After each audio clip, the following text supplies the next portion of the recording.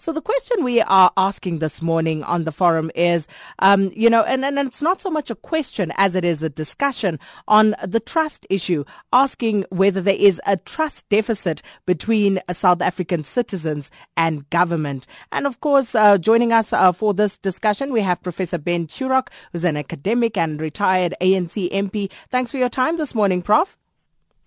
Thank you. And we have another professor, well, it's a team of professors this morning, Professor Somadoda Fikeni, political and policy analyst. Thanks for your time as well. Well, thank you, Sakina, and good morning to your listeners. And completing the trio this morning, Professor Tinyiko Maluleke, a political analyst attached to the University of Pretoria. It's been a while, but thanks for speaking to us this morning, Prof. Yes, it's always a pleasure to speak to you and your listeners. Now, I must just indicate at this point that we did invite government, but there was no feedback from them, but they did acknowledge the invite. So the show goes on, as they say. Now, firstly, when it comes to the issue of trust, Professor Turok, how important is trust between government and its citizens in a democratic dispensation? Well, it's terribly important. It's the foundation of a good society. And without trust, you have alienation and you have a great deal of discontent. So it is terribly important, and it is an important issue to discuss.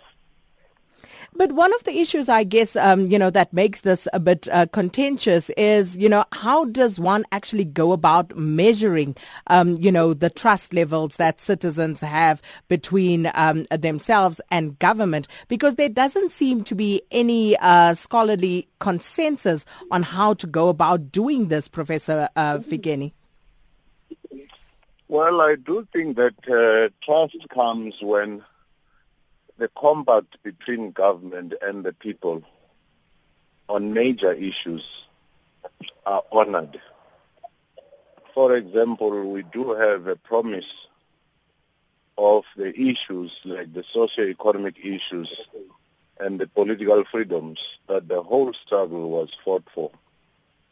If government, at the very least, fulfills those and is seen to be doing everything it can, and where it is failing, it admits and explores new routes, consulting the people, it certainly will always have the trust of the people.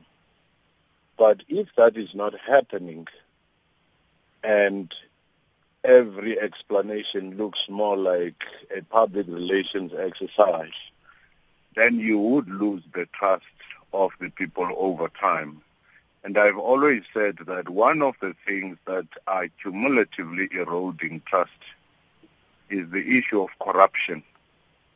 And yet the public narrative, at least in the tripartite alliance, is that we're facing triple challenges: unemployment, poverty, and inequality, when in actual sense, I would dare say that corruption might actually be a cancer that is thwarting government's contribution in that respect, where billions are sent for employment, where they are sent for poverty. It ends up in a very corrupt space. Of course, I'm not by any means saying that government is the only party here. We also have the private sector. But the essence is that an acknowledgement that this is a huge problem that is getting on the way of impactful transformation, of driving the frontiers of poverty, is a very big concern. Professor Maluleke, what sorts of things would citizens base their trust evaluations on? I think I agree largely with what both my colleagues have already said. I think citizens would like to see a government that does what it promised them it would do, and that will be able to say we have failed and we are trying another way, or we haven't thought about this carefully enough and we are going back to the drawing board. I don't think citizens appreciate a government that promises one thing does another and tries to make them believe that the other thing they are doing is actually what they had promised in the first place. So, and I think that is what erodes trust. Trust is, of course, very difficult to measure, and I know that some social scientists have had all sorts of instruments to try and determine how to measure whether citizens continue to trust their government. And to some extent, you could argue that a basic distrust is necessary for citizens in relation to people in power, given histories of disappointment with people in power in this country and in other countries. So perhaps there is a built-in level of distrust that is necessary for this relationship between those who govern and the governed. And just, Professor Turok, before I open the lines, 0891104208, government and given, the South African context right now as we speak, should the trust levels concern government at this point in time?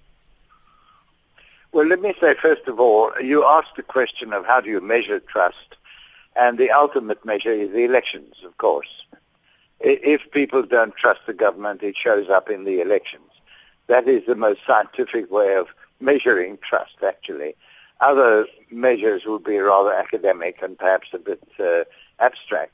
Let me say right away, to bring it back to our current situation, I think there is still a lot of sentiment which is favorable to the government and to the ANC. There's a long history of favorable attitudes to both the ANC and the government.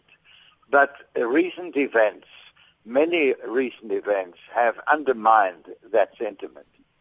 And this is not only malfunctioning and even misconduct, of which we read in the newspapers every day, but also more objective criteria like the economy.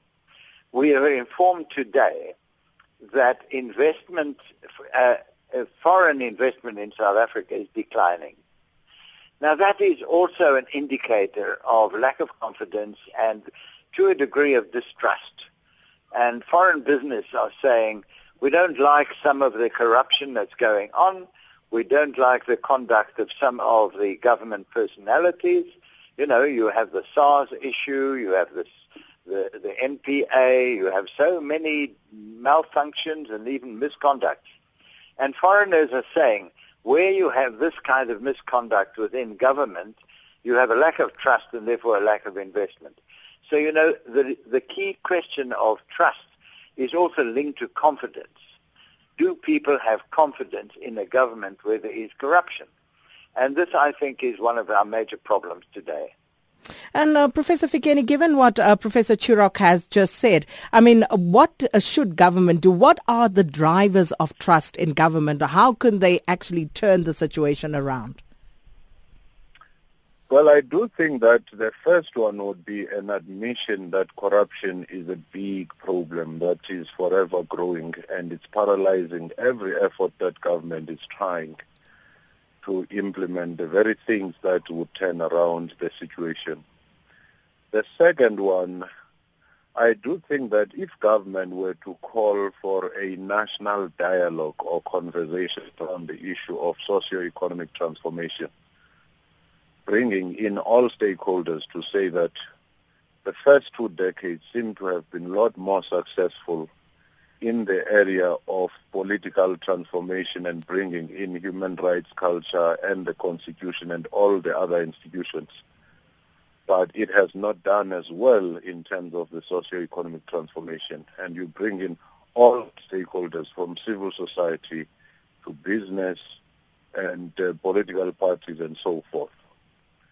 And also government can be more decisive in dealing with problems like the NPA, SABC, SARS, and so forth. Because at times it looks like government seems to be weak and paralyzed in dealing with some of the most obvious cases. Simple matter like delivery of textbooks. simple matter when the chairperson of a board doesn't seem to produce the qualifications needed. Those are the kinds of things that tend to erode the confidence.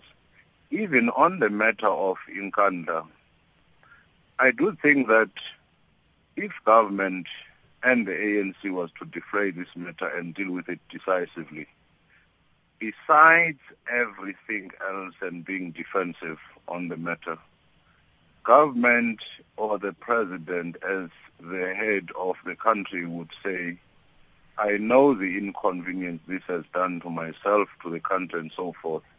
I'm setting up a multi-party committee to look into reviewing the laws around the upgrade of security such that in future they are never abused. Those are some of the kinds of things, low-hanging fruits, which would send a very strong signal. But also, confidence would be built if government was not having the high level of policy turnover. Whenever a minister from the same party comes in, you seem to have a change of policy in the department, a change of approach, a change of strategy, and coordination between different departments and different spheres of government and the different tiers of government. When one wants to build a road, the other one wants to build a clinic, and they are not doing the same thing. One wants to put it. If government were to deal with those fundamental issues, I'm almost certain that we would begin to claw back into the direction of winning trust and turning a new page. Professor Maluleke, we often hear South Africans say that government does not listen to us. And, perhaps one of the clearest examples at this point in time is the e-toll saga. And people are saying, we've made our voices clear, we've stated how we feel about this, and government is simply not listening to us. And what sort of effect does that have on, the trust relationship between government and the people? Yeah, it certainly has a lot of impact, and I suppose when people say government is not listening to us, they are saying a lot more than listening, as in necessarily, having the formalistic arrangements of